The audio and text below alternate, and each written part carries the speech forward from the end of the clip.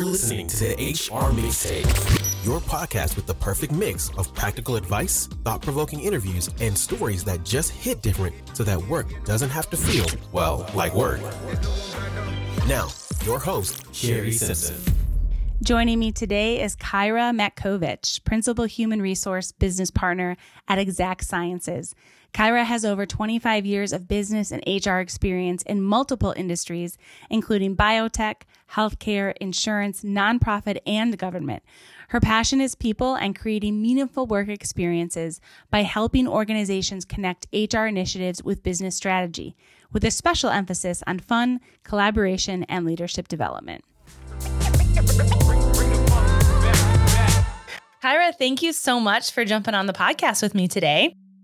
I am excited to be here. I know we've been talking about this for a while, and so I'm raring to go. So this is one of our fun episodes where I scour the internet for some great, juicy HR questions, and we tackle them together. So I'm so glad you were able to jump on this one with me. I think we're going to have a lot of fun. Yeah, I'm looking forward to it. I always love these sort of juicy HR questions, and they're fun to wrestle with. Yep. All right. So we'll start with this one. We have an employee who claims head of household and single. She also listed her emergency contact as her spouse. Is this something I can ask her about to see if there's been a mistake? So I have questions as a result of the question. I mean, if this was happening in my organization, for example, I think I would first ask when we say claiming head of household and single. I'm assuming they're talking about the W-4. And for me personally, I don't know that it would raise a red flag in any way, just because it has more to do with how withholdings are being handled. And so if you submit a W-4, you can mark it as single. It takes out higher taxes. Really where the rubber meets the road is how is this person submitting their tax return, which we would have no say, no state, over anything, in any opinion. I mean, at the end of the day, that's between this employee and the IRS. I think I might pull the employee aside just to ask, maybe it was an oversight. Maybe it was, I don't know. But I would just bring it to their attention like, hey, I noticed that you submitted your W-4, you marked head of household and single. I noticed on your emergency contact that you have a spouse, and, it's really none of my business. I don't need to dive into it. I just wanted to make sure that you were aware of that. If you wanted to update your W-4, for example, or something like that, like maybe she just recently got married. I don't know. I think that's kind of where I would leave it, though, because I just, unless we're starting to get into details regarding benefits and, maybe claiming somebody as a spouse and they don't meet the criteria either as a spouse or a significant other or a partner, because I know many states have specific laws that are related to that, or how the benefits are actually written in the plan. Unless we have those types of questions, I don't know that I would dive into it any deeper than that.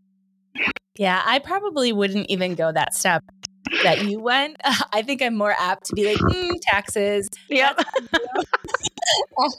That's for you to handle. And I might apt myself to send a reminder out towards the end of the year, like, hey, make sure your taxes are correct. Because you're right. Like we're not accountable for that. And we definitely do not want to be giving tax advice. Exactly. And I would be very clear on that. I think because I have had employees where they did get married and they hadn't thought about updating their W-4. And so it's really more about bringing it to their attention. I don't care what they do with it. I mean, I also know that luckily I'm in an organization, I don't have to deal with this at all.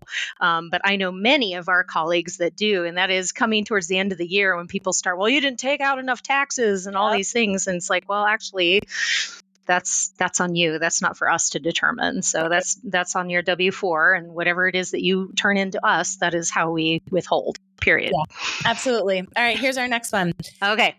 With a Thanksgiving potluck at work, would you word it as that, or would you rename it autumn potluck, trying to be mindful of all the employees wondering what others do?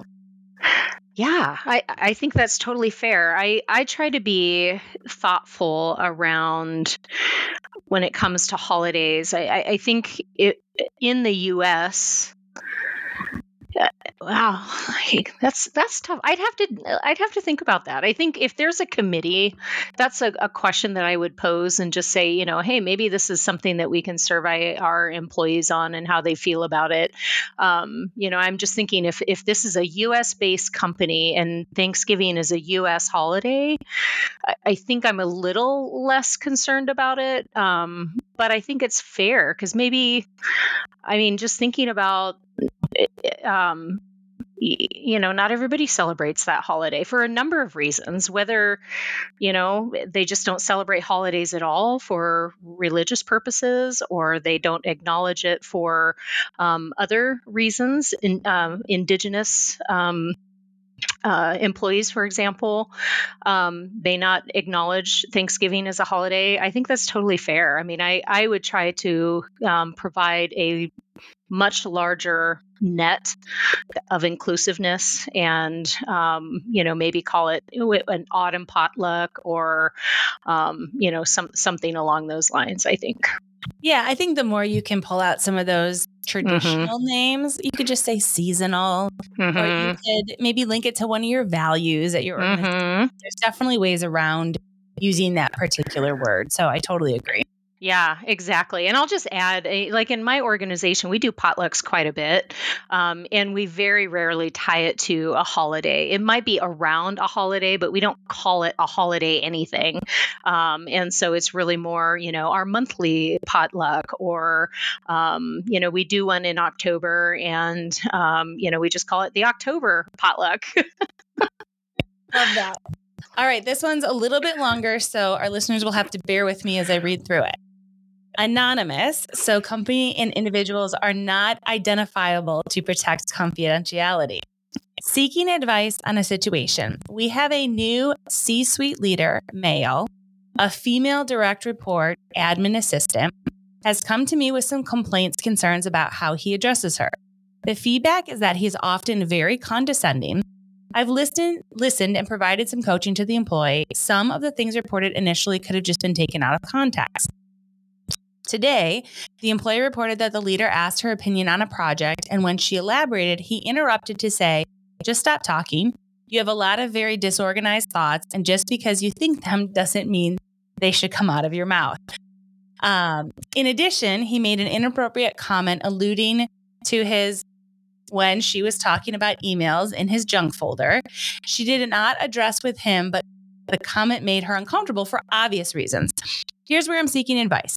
Obviously, there needs to be further conversations on this and follow up with this leader. If true, the behavior is unacceptable. I'm just getting to know this leader, and I am his HR business partner. Who in the organization is best to have the conversation with the leader regarding the situation? 1, me, his HR VP. I'm at a director level. 2, the VP of HR, keeping it a C-suite conversation. Initially, I was ready to deal with this myself, but I'm second guessing and considering suggesting our VP should handle it instead. The VP has already been appraised of the situation. Does this make a difference for which one of us handles this as long as the proper process is followed? Thoughts? Okay, so this is juicy. There are a number of things that stand out to me. Of course, I'm going to zero in on the inappropriate comment related to the junk folder. I feel like there's a number of things that are happening. That one, though, is starting to kind of raise the red flags on sexual harassment kind of claims. And so that's definitely something that I would probably want to investigate. And then there's just he just sounds like a gem of a leader. Definitely somebody we'd probably all want to work for. Being facetious, of course. I think there's a number of coaching issues here. So just speaking from my perspective, if this was somebody that I was supporting as their HR business partner, regardless of my level, that's a relationship that I feel like I need to establish. And hopefully at this point in time, it sounds like, this is kind of a new C-suite leader. How long have they been with the organization? So that was the part that, maybe that relationship hasn't been established yet.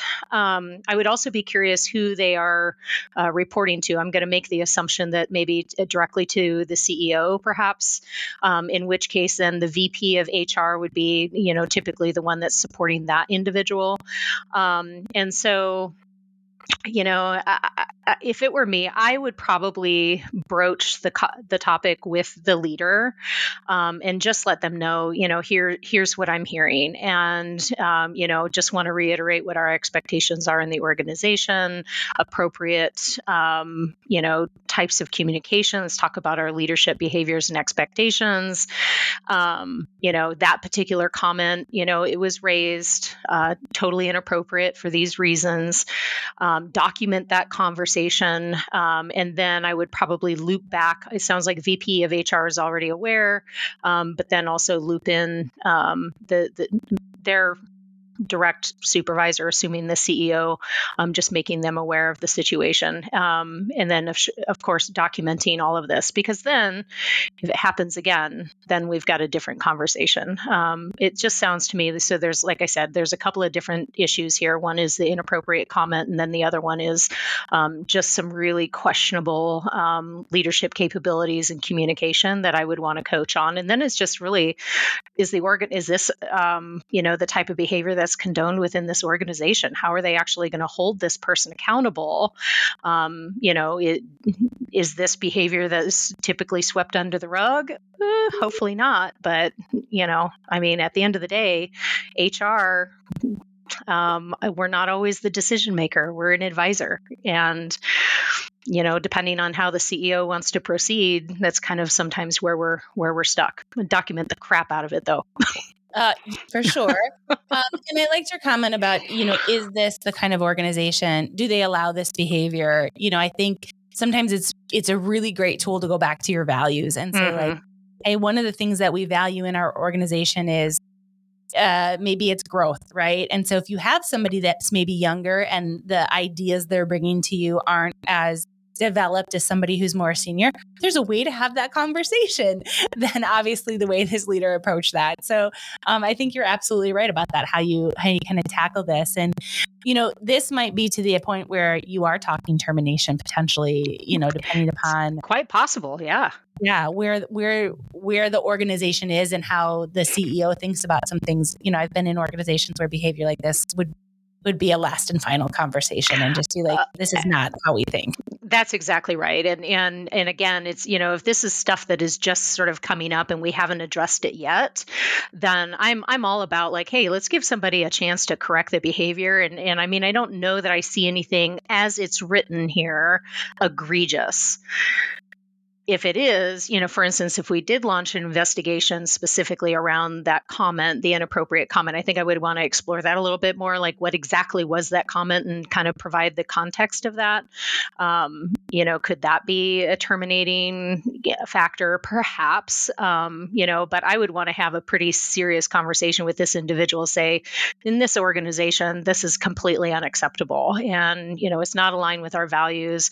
You're, teetering on illegal behavior and that it will not be tolerated, and then leave it at that. And then if they choose, hopefully they would lean into that feedback and, change their behavior. But of course, if they didn't, then I don't know that I would wait on any termination. Like that they're gone. Yeah. We're not tolerating that. All right. Next one's up. I have an employee who has a drinking problem. This is not the first time she's called out of work for multiple days while on a bender.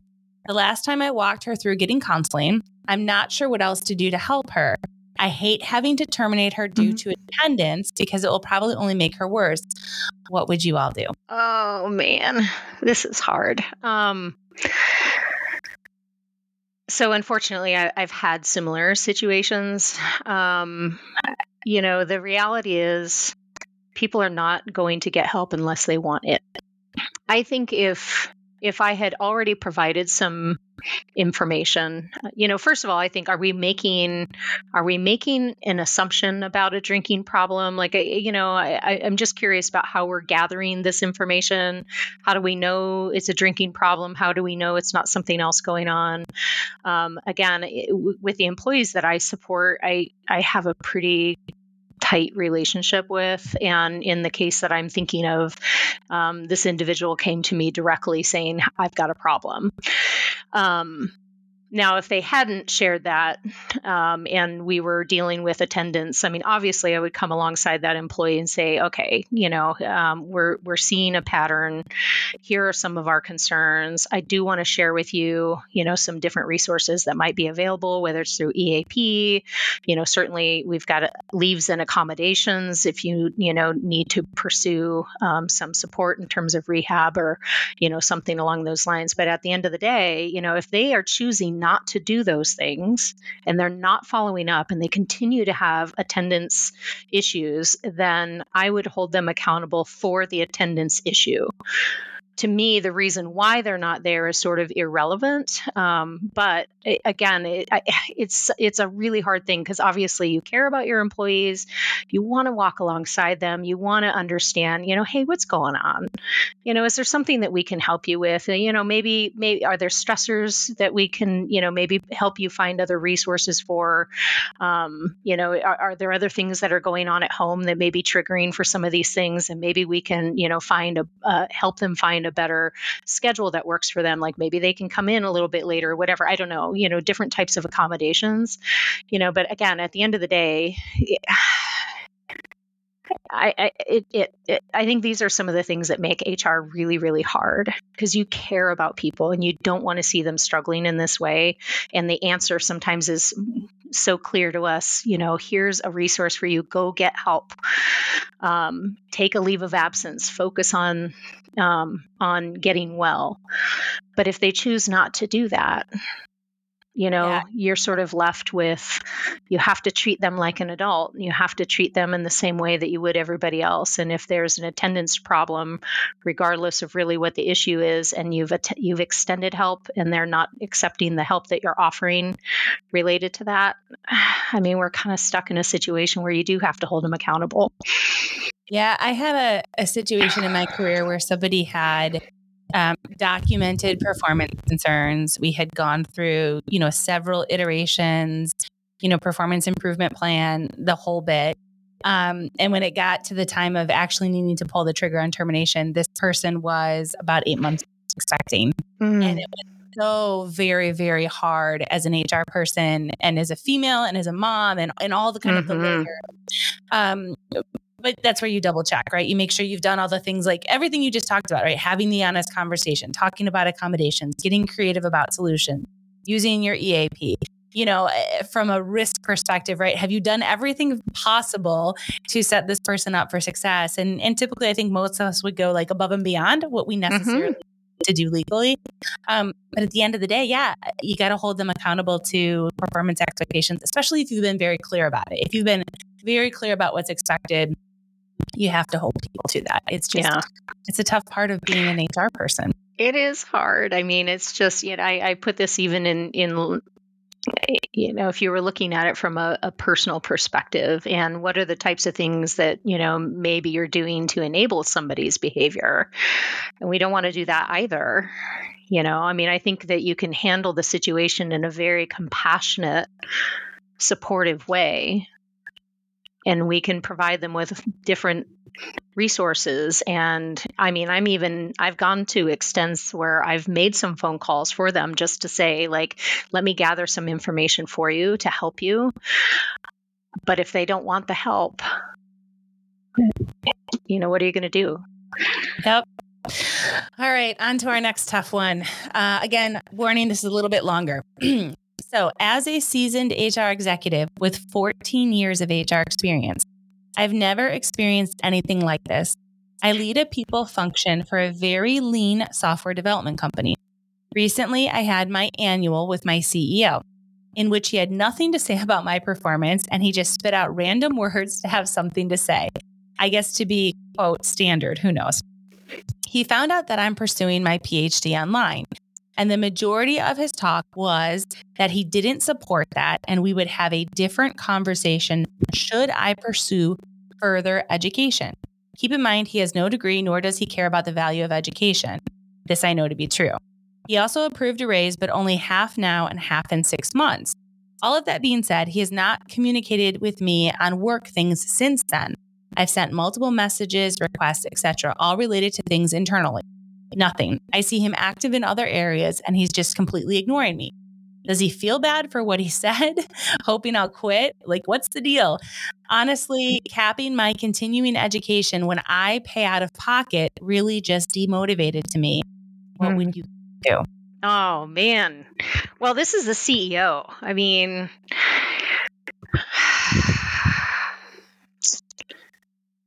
I think I would have a pretty serious heart-to-heart with that person and just say, listen, I'm, first of all, the feedback is really important to me. I want to make sure that I am, operating in the way that you would expect for this organization. And, I'd go into that. And then the flip side of that is, I am pursuing higher education for these reasons. It's not necessarily because I'm expecting a higher title or higher salary. This is something that I'm doing for myself as part of my own personal continuous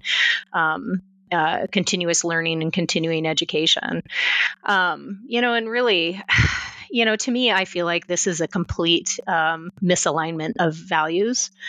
And that one's really tough because if you're working for an organization that doesn't share the same values that you have, and it sounds like the CEO is probably intimidated by this person, because they are pursuing education and, maybe it's threatening to them for some reason. I just don't know that it's going to get any better.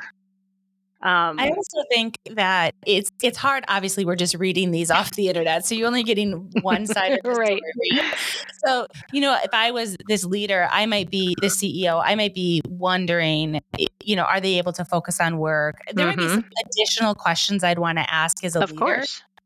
So that could be in the mix as she's making an assumption it has to do with her higher education. It really could be like, hey, I hired you to do this role. And if you're going to be focusing on a PhD, which I know is a lot of work, you're going to be taking away from, the job here at hand. But that all goes back to let's just have an adult conversation. That's right. Yeah. It's the transparency and saying, hey, and again, it's, we all do this, I think this is human nature to some extent. We create our own narratives in our head around why people are behaving the way they do. And really the only way that for sure is by having an open conversation with them. And so asking and I think also not just asking about kind of what are your concerns by me pursuing higher education. And, do you have any concerns? Do you have any concerns about how this may or may not impact my work with the company? But then also sharing what your values are, you know what I mean? And just saying, this is something that's really valuable to me.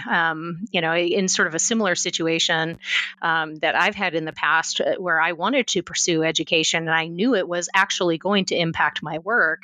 And it was really, really early on in my career and I didn't make any sort of announcement, but I resigned. And they came back to me going, wait, why are you resigning? You said you want to pursue education. I was like, well, yeah, because it's going to impact my hours. And they said, well, let's have a discussion about that. And maybe we can find a way. And I just thought, and that was really, really early on, but it taught me a lot around don't make an assumption about what you think, it may or may not have an impact on. And so just being really honest and putting it out on the table. Now, at that point in time, if they're saying,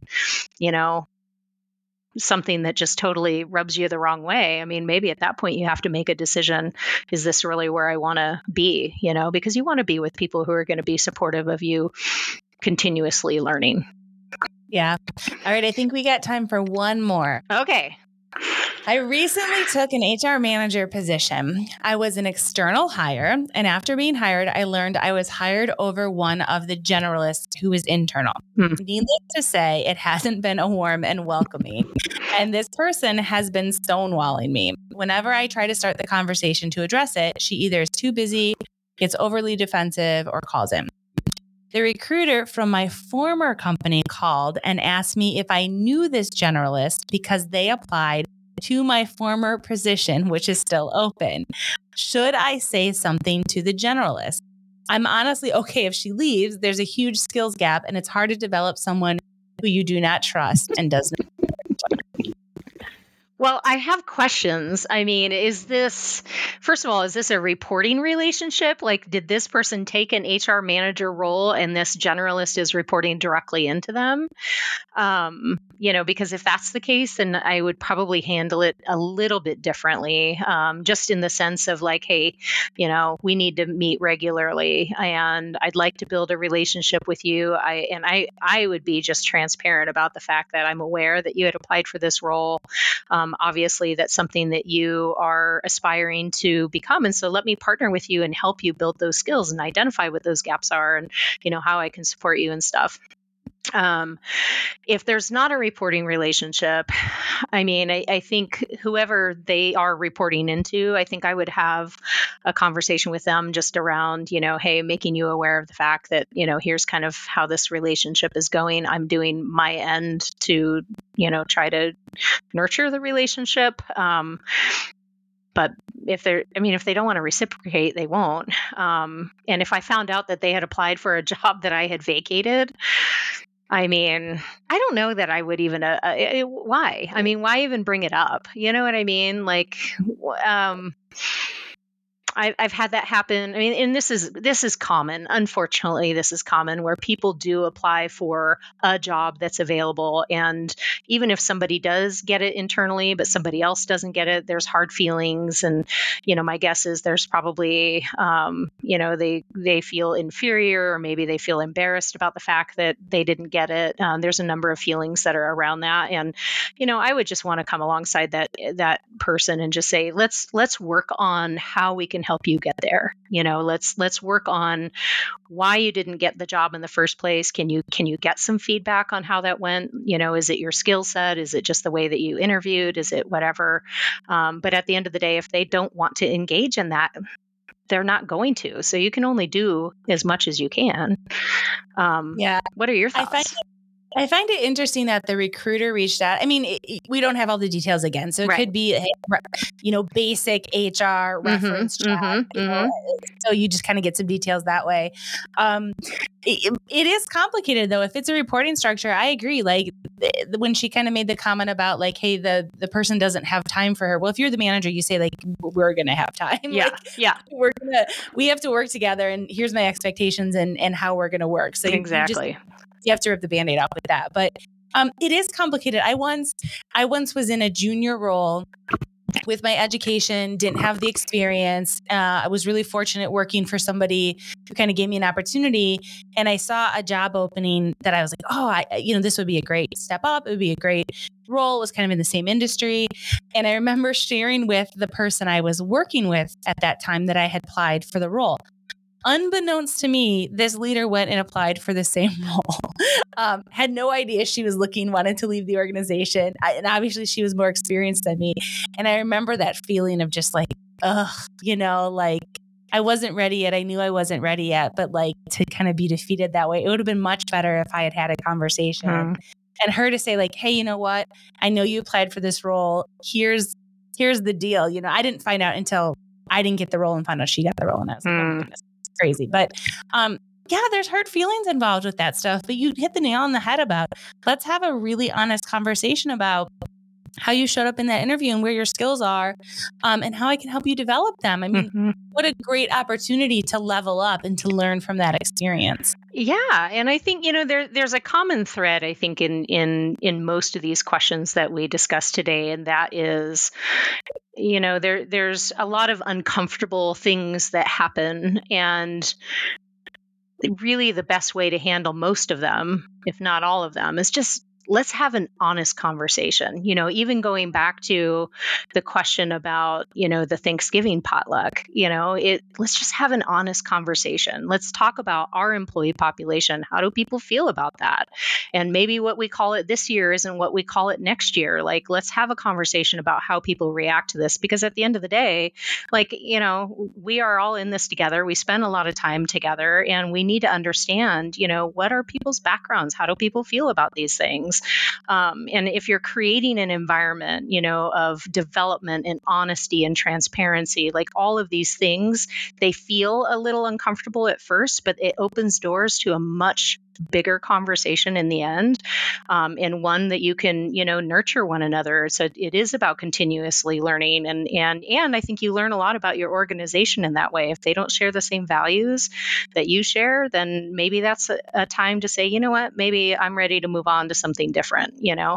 But I'm all for, helping people to develop, and I want to build that relationship with them. I want to have a good relationship with my colleagues and my peers and subordinates, and I can only do my part if they don't want to lean into that and utilize my expertise. And the thing is that you learn from each other. This isn't just about like, hey, let me help you build your gaps, but like, hey, you can help me in areas that maybe I'm not as strong in as well, and build that partnership. And hopefully they would be able to do that.